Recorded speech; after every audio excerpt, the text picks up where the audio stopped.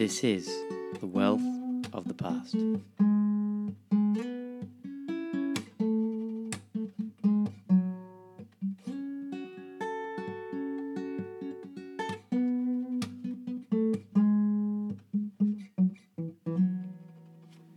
Dr. Amelia R. Brown is Senior Lecturer in Greek History and Language in the Classics and Ancient History discipline of the School of Historical and Philosophical Inquiry at the University of Queensland, Australia.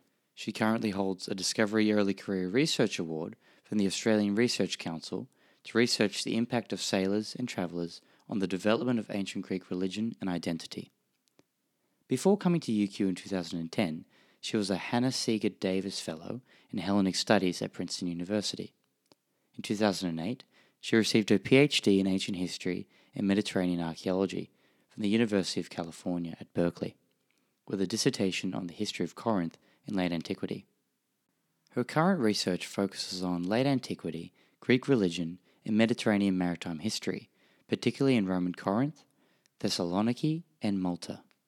She has excavated Halasana on the island of Kos, Polis in Cyprus, ancient Messene and Corinth, and is currently completing books on Corinthian history and Mediterranean maritime religion. Please enjoy my interview with Dr. Amelia R. Brown. Let's just jump right into it. I'd love to know about your story and when you really got into history and when you knew you wanted to become a history professor. Yes, well, I've always been interested in old things in particular. When I was a kid growing up in Vermont, I used to dig in the backyard and find old pottery and glass and wash it off and put it in a special trunk. But it wasn't actually probably until my Latin teacher in 7th grade, year 7, in Australia, that I really started to think about the ancient world, the ancient Mediterranean world, as the area that I wanted to study the history of and the archaeology of in great detail. And she, Ms. Bloomberg, was a really passionate advocate not just of the Latin language, but also of Greek and of literature and history and archaeology and learning about all of those things. And over the course of 6 years, from year 7 until year 12, I got to have her as a really influential teacher and mentor.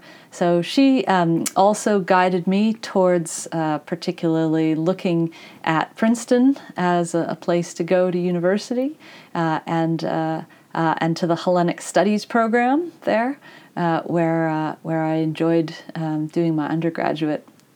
So while I was an undergraduate student, I began to shift away from Latin and towards Greek language, and also away from Roman history, narrowly defined, to a kind of more broad-based view of classical history that includes both Greeks and Romans, and especially the Greeks during the Roman imperial era. So in graduate school then at Berkeley, I began to specialize more narrowly, although I still have pretty broad interests compared to a lot of classicists. I began to specialize in late antiquity and in looking at Greek culture under the Roman Empire from the 2nd century, the kind of height of the Roman Empire, through to the Middle Ages and the rise of the Byzantine Empire. And the really takeover of the Roman Empire by Greek-speaking emperors and officials, but also by the church, as the church came to be the only tolerated form of religion in the Roman Empire. That's absolutely fascinating, and I guess you have to start somewhere, and it's amazing how one teacher can really just captivate you and be so motivational and inspiring, and she can lead you in that direction. She was great, and she's still teaching at my alma mater, Dana Hall School in Wellesley, Massachusetts. So I thank her very much for everything she did to help me on this path. But I still have some things that I collected as a little kid, and I was interested in evidence from the past of all kinds, and the recent past as well as the more remote past. I wrote a little booklet about King Tut's tomb when I was in about year 2. And I also collected more recent stuff, especially Victorian and kind of early 20th century Art Nouveau and Art Deco, art and paintings and sculpture and even objet d'art and anything that I could kind of get my hands on from that era, which I find really fascinating too. And I feel like one of the things I love about the ancient world is that there is such a variety of evidence that is available to us today of art, of architecture, of literature, but also just insights into their thoughts and feelings and ideas about the world, some of which are very similar to ours and some of which are very different. And it just gives you, an insight into the many different ways that people have had of living in the world and of living in cities and of relating to one another and of thinking about them themselves and of thinking about the world and of creating art and architecture. All of those things you can find out in greater depth and complexity because of the unique, status of the record from the Mediterranean, from the ancient Mediterranean world. It's just so fascinating, just the relevant that those societies and cultures have had. Yeah. And the fact that there is a link in all these stories. The Romans were influenced by the Greeks, and Corinth was a bit of a mix of yes, it was a Greek real culture, mix. right, and Roman culture and Christianity, and Egyptians too. It's worth noting. It's very important to note that the Greeks also credited the Egyptians with being a much older civilization and with having taught them about sculpture and architecture as well as philosophy and religion, making statues even, and the Greeks were also indebted to other Near Eastern cultures, especially the people we call the Phoenicians, the ancient Lebanese, and the Jews, and multitude of smaller and larger kingdoms that used to be in Asia Minor and further inland in Syria. These kingdoms each had different customs and traditions, but they all were eventually united. First in the Assyrian Empire. There's a great show on right now at the British Museum, actually on Ashurbanipal, one of the great conquering kings of the Assyrian Empire, and then later on in the Persian Empire, which is a bit more famous, the one set up by Cyrus and then really expanded by Darius, his successor, so that the Greeks were really thoroughly influenced, but also engaged with ancient Mediterranean civilization that then reached quite far inland to the east, as far as India, eventually. It's so incredible just trying to imagine what their worldview would look like. And, just to be a Greek, for instance, and to even, consider them, traveling to a place like Egypt. Yes, these distant lands, and for them it just must have been such a extraordinary adventure. Yes, absolutely. And we have to think our way back into past terms of reference with difficulty in some ways, because we live in a modern society where probably the biggest change from antiquity is the amount of information that we have available and the speed that we can access that information, that we can travel by jet, and that we can also pick up a phone or use the internet and have all of these sources of information and sources of travel, of fast information and fast travel that they didn't have access to.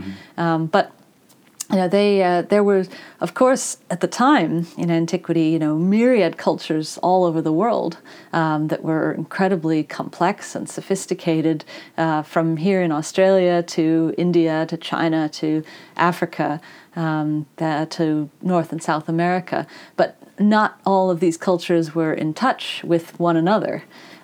So it is fairly distinctive in history that first the Greeks, became cognizant of a large area, and then the Romans, and then later on the Islamic empires, extended the kind of reach of the amount of space that a person might travel and still be in, an area where they could speak actually to the other people, and where they could feel like they were partaking in a kind of common culture. That's something that really grows in the ancient world, and then continues in the Middle Ages in the Mediterranean, and especially east of the Mediterranean in various ways. So that's something that Corinth, the city that I study and that I studied for my PhD, Corinth is a really important city in that process of the growth of the Greek world, and then of the establishment of Greek culture over the course of the whole Hellenistic Empire. So from Spain basically to northwest India. So Corinth was a major mercantile power. They manufactured huge amounts of pottery and bronze and other trade goods there. They did a lot of colonization in the Western Mediterranean, especially on the island of Sicily and in southern Italy. But then they followed up that colonization with a lot of maritime innovation, supposedly building the first warships in Greece, borrowing the design from the Phoenicians, particularly the people of the city of Tyre and Sidon on the coast of Lebanon. And then Corinth continued to be a major player as the capital city of Greece under the Roman Empire. So in my book, Corinth in Late Antiquity, I just pick out about 500 years of the city's existence and look specifically at the centuries from the 2nd to the 6th after Christ, and Corinth's emerging role not only as capital city for the administration of the region for the Roman Empire, but the growing power of the church and the role of the Bishop of Corinth, who's the archbishop in charge of all of Greece at that time, and comes to make the administration of the church be side by side and then actually dominant over the Roman, let's say, civic and provincial administration.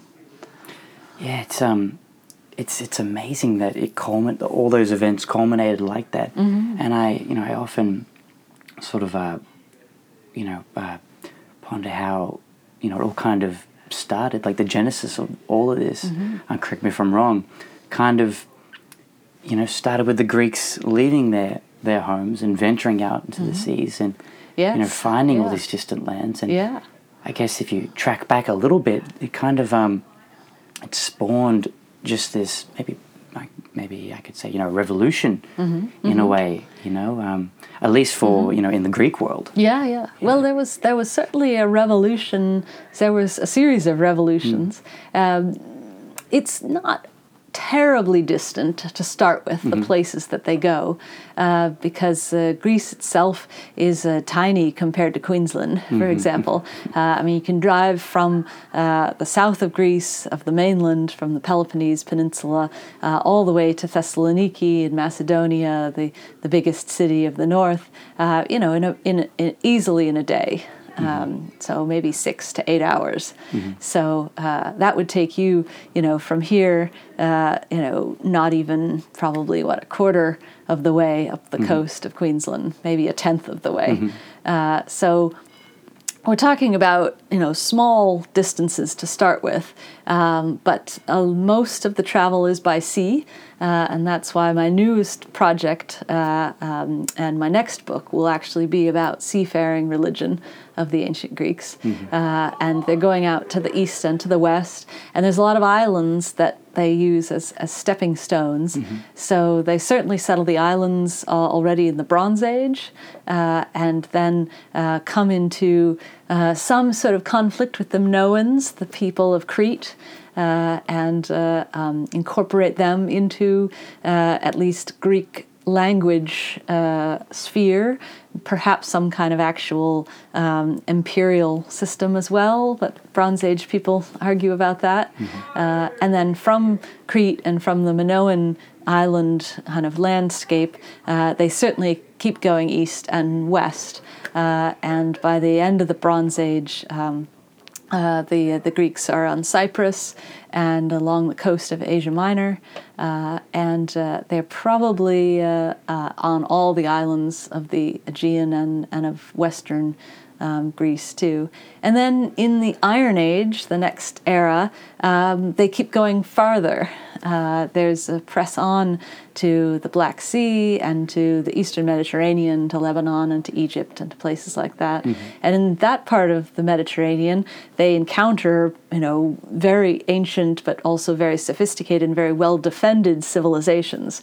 So they actually tend to serve as mercenaries, especially for the Egyptian pharaohs, and for the Assyrians too, and as artisans. Whereas to the west, they don't find people living in as well-defended cities. And so many places in the coast of the Western Mediterranean, especially the coast of Sicily and southern Italy, there they set up Greek cities that quite quickly rise and flourish, so that by the Archaic period, by the 6th century BC, you have Greeks living in cities not just in mainland Greece or the islands, but all around the coast of the Mediterranean. It's incredible. I actually read a book recently about the tales of Xenophon. Oh, yeah, and how fantastic. he was a mercenary. Yes, and, Xenophon's Anabasis, or March Up or March Back, depending on how you translate it. It's a fantastic read. I think even now, people can read it and enjoy it as a story of adventure and a story of leadership, a story of struggling against the odds, but also kind of a stranger in a strange land. But it also reminds you how close the Greeks and the Persian Empire were to one another in the 4th century BC. It's a great read, and I teach Greek language, and in our advanced Greek class, we read the historian Herodotus, and then we read Xenophon as well every other year. Yeah, it's interesting how, I feel like, most people know who Plato is, and lots of people don't know who Xenophon is. And that's he just true. had, such a incredible life, and he did, such an adventure, and it kind of, I guess this is a good segue. I guess it relates to what I really wanted to talk about. Just with Xenophon, as a case, I guess, as a case study, he left his lands to go. He was a mercenary, but he went on this adventure.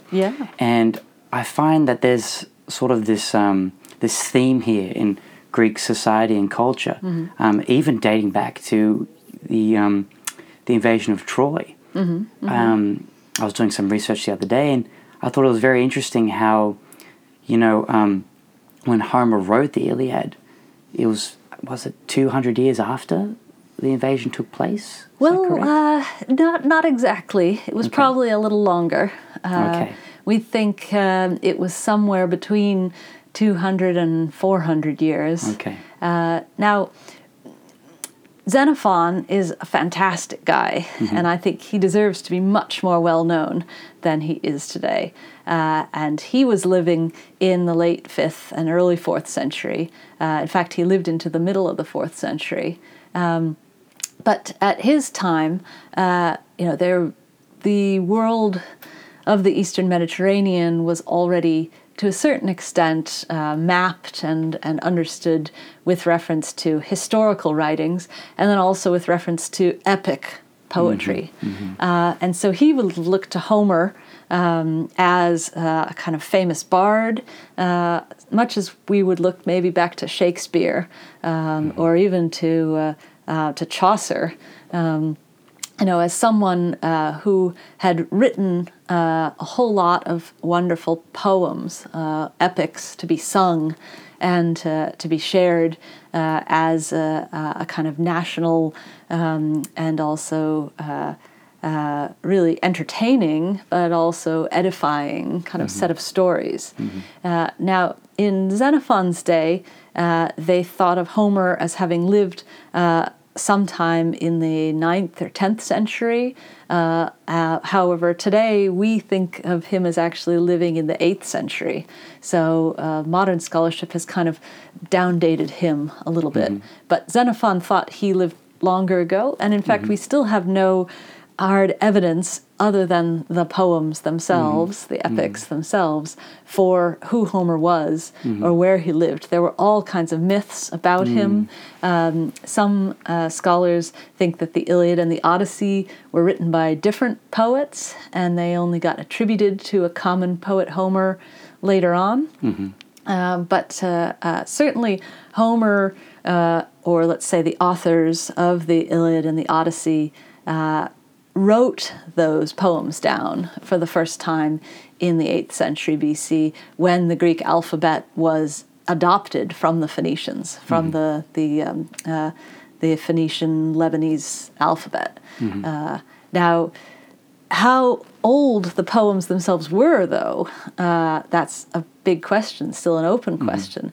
They were written down by someone who was in command of a mythological tradition, who had been singing those poems their whole life. But whoever that was, that poet had been taught by previous poets, and those poets had been taught by previous poets. And we can tell from the language of the Iliad and the Odyssey that they have a lot of words and a lot of formulas in them that go back decades or even hundreds of years. So they, parts of them are very old. Parts of them could have been composed even at the time of the Trojan War. And there's really good evidence from the Hittite sources that there was conflict between Greeks and the Trojans, who were vassals of the Hittite king. My colleague here at UQ, Emeritus Professor Trevor Bryce, has written a whole series of books, actually, about the Hittite side of the story of the Trojan War, which is really worth checking out.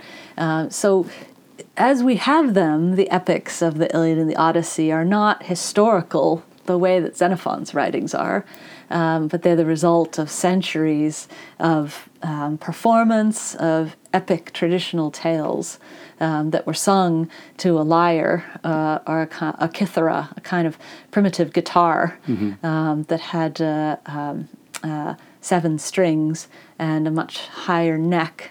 I'm not an expert in ancient music, but I've seen some reconstructions and heard some reconstructions. We always have to remember when talking about the Iliad and the Odyssey that that these are the lyrics for songs, and that they are thus, formulaic in some ways, and they're dealing with tropes of heroism, and they're amalgamating different eras of Greek history from different places too.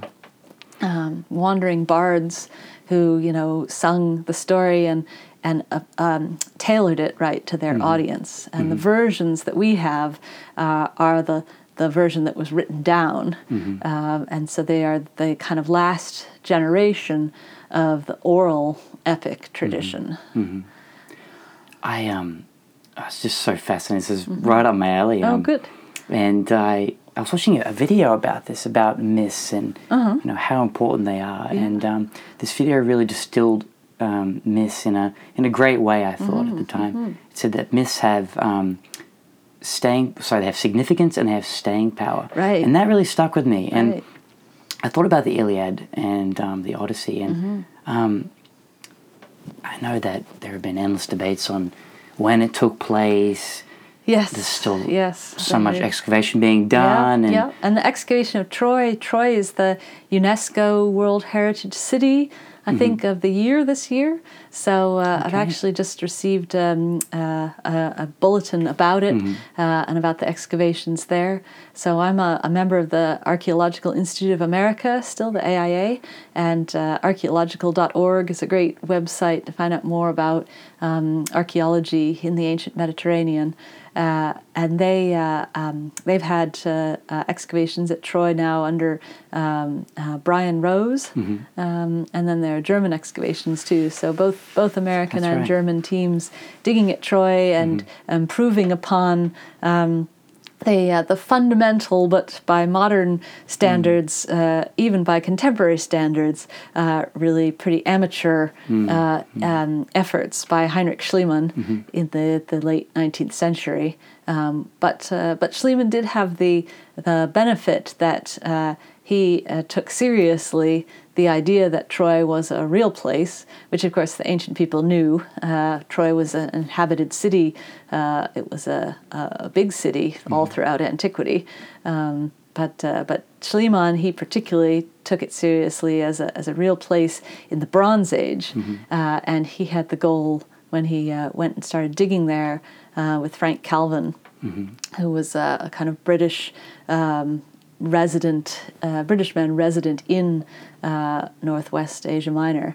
When they went there together to the mound of the ancient city, Hisarlik, and started digging, they were looking for that Bronze Age city, and they were looking for the Trojan War. And in fact, they found 9 different cities going back actually beyond the Bronze Age into the remote past, at cities many of which had been sacked. So they found not one Troy of the Trojan War, but several. Wow. That's incredible. Yeah, That's so incredible. yeah. I've been very fascinated in just the role of myth, magic, and religion, if you will. And I was listening to a podcast about this a while ago by Dan Carlin, a great historical podcaster. And it was very interesting. In the podcast, it really stuck with me. He said that when he was younger, he didn't really understand the role of mythology in the past. And obviously, in all these stories like the Iliad and the Odyssey and the Aeneid, there are elements of magic. Yes. And yes. he didn't understand why they were relevant, in a sense. And then he asked one of his history professors, and basically he gave this anecdote that, and his professor said that, we need to study, in order to understand the time period better and the people within these stories, we need to understand their worldview and what they actually believed in and what they valued. Right. And I think that directly relates to the Iliad and the Odyssey, for instance. And you can just see, like with the Aeneid, for instance, when Virgil wrote that, he was trying to sort of emulate Homer, I guess, if Homer even existed. And Absolutely. I thought that was so fascinating. Yeah. Virgil very, very intently, deliberately, he set out to copy, adapt, emulate, but also honor the tradition of Greek epic poetry, and specifically the Odyssey and the Iliad, which had become, well before his day, the 2 most famous and praised and loved epic poems in not just in Greece, but all around the Mediterranean. And so he organized his epic, the Aeneid, about Aeneas, into 6 books based upon the Odyssey, where Aeneas would wander and then come to Rome, and then 6 books based upon the Iliad, where Aeneas would fight with Turnus and eventually triumph as the new founder of the city of Rome. Now, sadly, Virgil died relatively young, and he left it unfinished. In fact, some sources say that he wanted it destroyed, actually, because it wasn't done. But thank goodness that his wishes were not observed, because it very quickly became loved and read and performed and shared in Rome, and then in all of the places where Latin was spoken and read, and it became a kind of formative Latin epic poem. Even though he didn't come from the tradition of oral poetry that Homer did, he was coming from a very rich and wonderful Latin poetic tradition, and he was melding that with his Greek source material in a way that produced a poem of just unsurpassed beauty and power in Latin, which was, something that deeply moved me when I first read it in Latin class in year 11, and something that I love returning to from time to time over the years, and which I'm very excited to teach in English translation in Myth, Magic, and Religion, ANCH 2030, the class that I teach in first semester. Wow, that's amazing. I feel the same way. They encapsulate the human condition in so many different ways, I guess. And That's I right. guess there's so many, you see it it was performed, in theatre and Dionysia. Right? At the Dionysia. The yeah. Dionysia, that's Yeah, right, that's yeah, right. And, yeah. even to this day in movies, Yeah. I'm sure lots of people have seen the movie Troy. It's Yes, not the most historically yes. accurate movie. No, but it's lived on. It's a good story, and I have to say, as classical movies go, there's a lot to juggle, that modern filmmakers have to grapple with, and the movie Troy gets a lot of things right. It has a fantastic cast. It's got a lot of elements of the story there. I'm disappointed that they didn't actually follow the Iliad in making it, because the Iliad is very specifically structured so as not to start with the abduction of Helen or end with the fall of Troy. The Iliad is sung and is written and has endured as a slice of the Trojan War. And it very specifically starts, Mainen Eideithea, rage, sing about rage, muse, and then talks about what is the rage. It's the rage that Achilles had for Agamemnon and that Agamemnon had for Achilles. So it's actually about their anger of these two warrior aristocrat men of the Greeks. It's their anger at one another that actually sets the Iliad's plot in motion. And the backdrop is the Trojan War. The backdrop is Helen having been seduced by Paris, having been stolen away or gone willingly, depending on the version. That is all the backdrop to the Iliad. The Iliad is about this confrontation between Agamemnon and Achilles, between, let's say, the leader, right, the king, the man who's acknowledged as the most powerful politically, that's Agamemnon, and Achilles, who is recognized as the best warrior, the greatest actual fighter. So the man who displays the martial virtues of, an epic hero. When those two men come into conflict, that's what Homer focuses on. That's what he took as his story. And so I really wish that the movie Troy had actually paid attention to that and had that be the central driving conflict. And in some sense they did. I mean, the performances are great of Brad Pitt, and I think it's Brendan Gleeson, maybe, who plays Agamemnon. And in some ways their battle of wills is still a big part of it. But they the screenwriters muddied the waters a bit by having Menelaus be killed by Paris in the movie, since that doesn't happen in any of the epic traditions.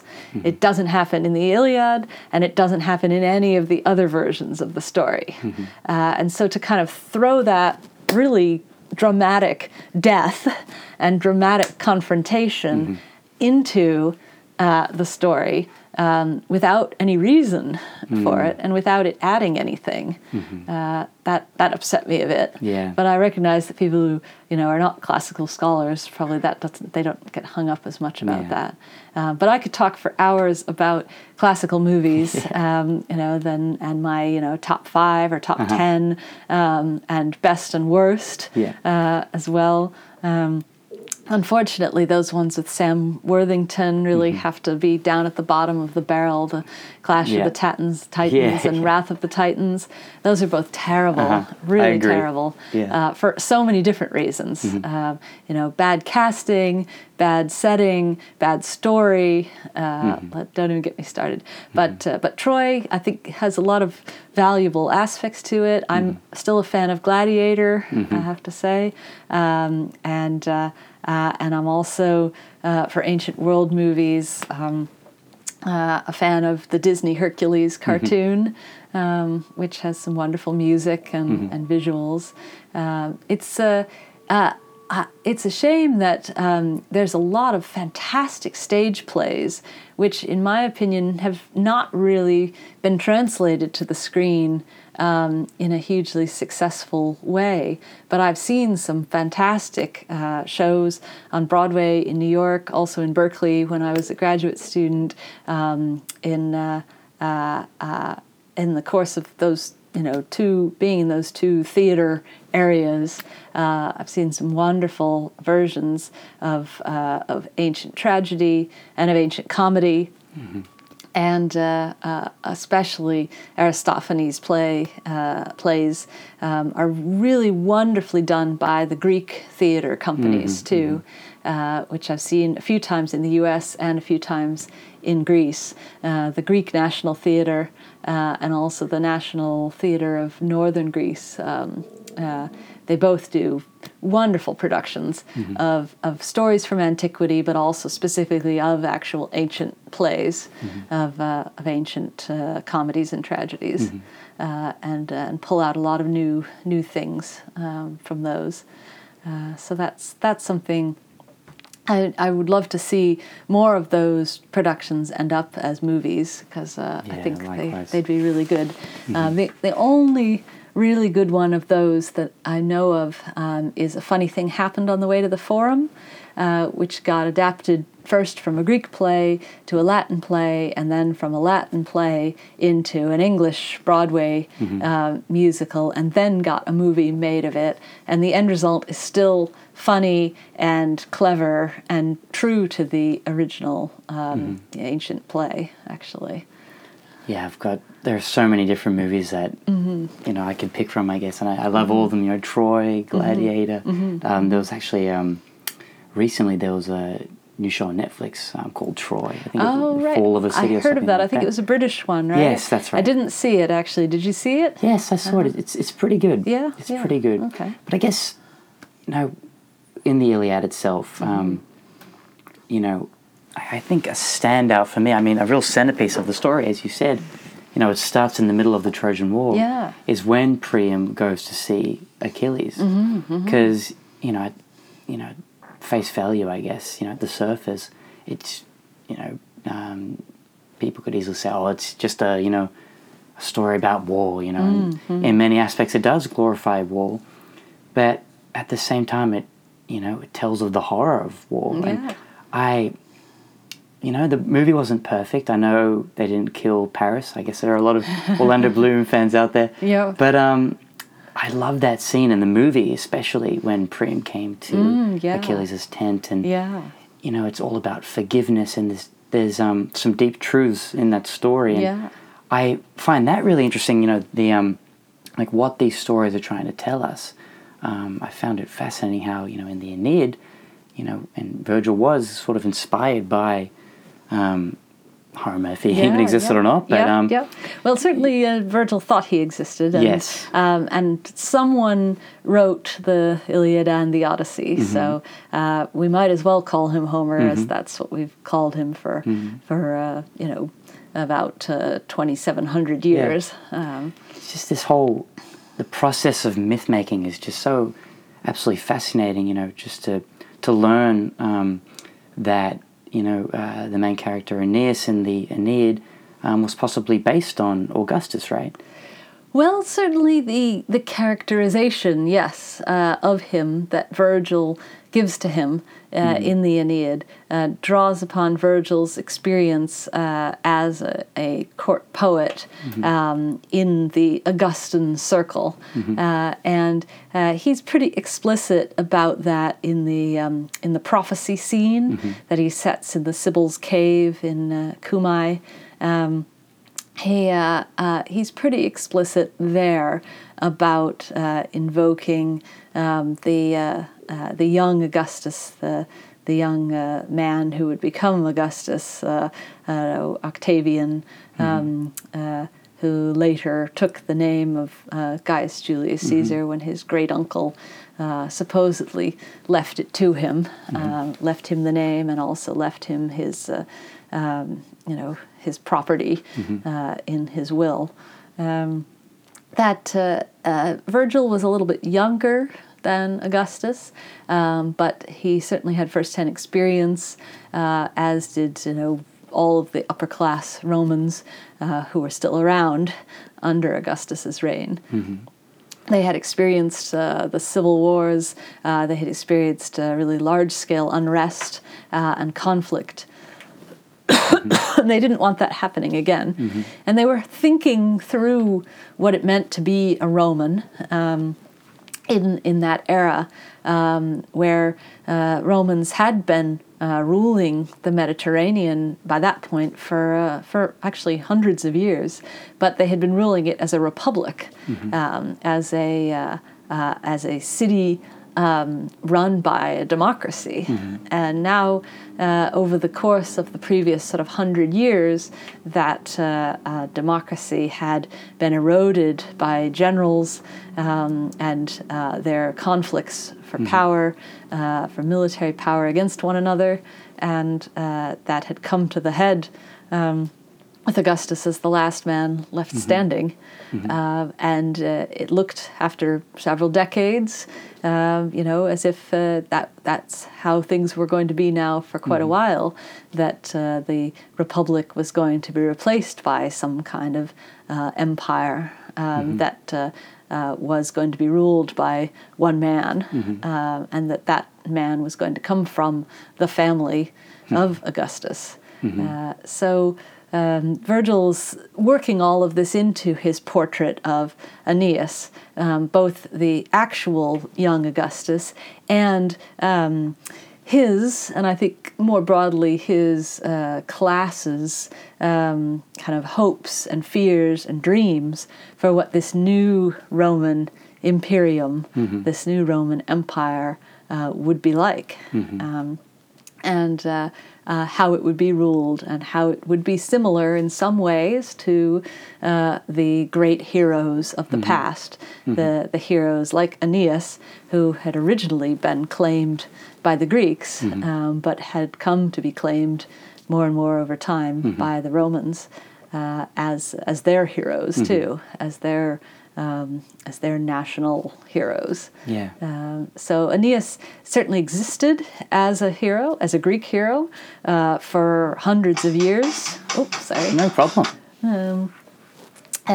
He certainly existed as a hero for hundreds of years, but we know so little about what his character, how his character was portrayed in other works of literature, because Virgil's poem, Virgil's account of him became just so dominant that it kind of wiped away, for the most part, the other traces of him as an epic hero in previous years. You can get a little bit of if something's interesting to you, you can get a little bit of an idea of the pre-Virgil Aeneas from, for example, the Homeric hymn to Aphrodite, which was probably composed by a follower of Homer in the Archaic era.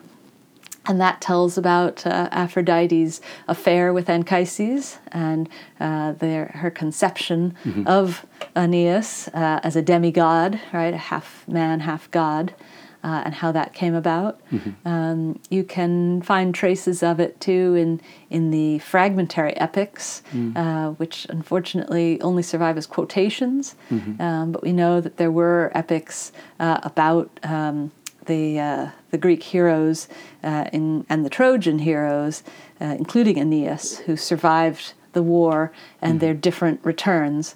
Now, the Odyssey is the only intact one of those epics that survives, but we have quotations from others. So we know that there was one about Memnon, the Ethiopian, and his voyage back home, about the Greek and Trojan heroes who went to Cyprus and settled there, and probably some of these lost epics also told us more about the Greek version of the story of Aeneas. I find it really interesting how these stories really tell us a lot about the Greeks and their mindset, and it almost sort of tells us a lot about who they were as people. Yeah.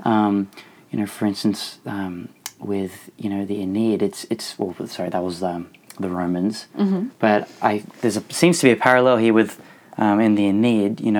It's what the Romans could be, and I find it interesting how with the Greeks, on the other hand, there's the story of the Trojan women, for instance, and there's the Amelian dialogue. It's what we shouldn't be,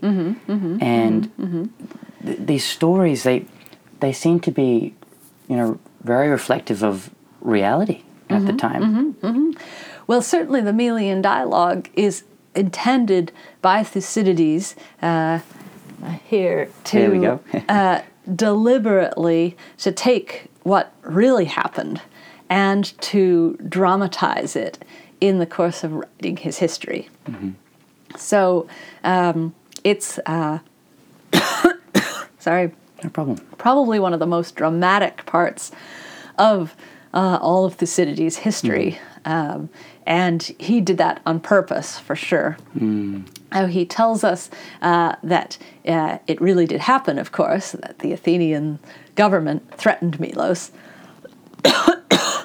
And then when Milos would not surrender, they did actually take them over and kill every man in the island, on the island, adult man, citizen, and enslave the women and children and resettle the island with Athenians. It really happened.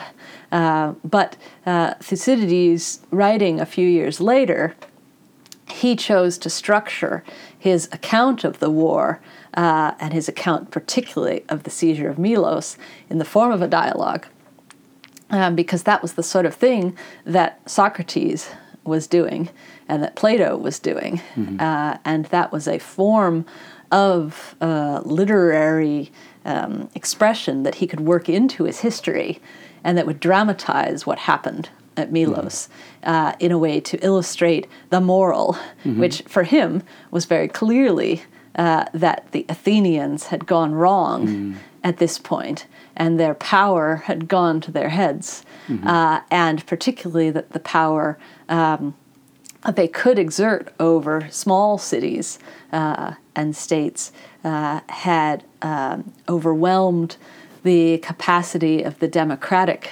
government to function in a let's say morally, ethically correct manner. But he doesn't say that. He dramatizes it. He illustrates it. In his history. That wraps up my first ever podcast episode. Hope you enjoyed it. Check out the show notes if you'd like to dive deeper and keep up to date with Dr. Amelia R. Brown's work. All the best!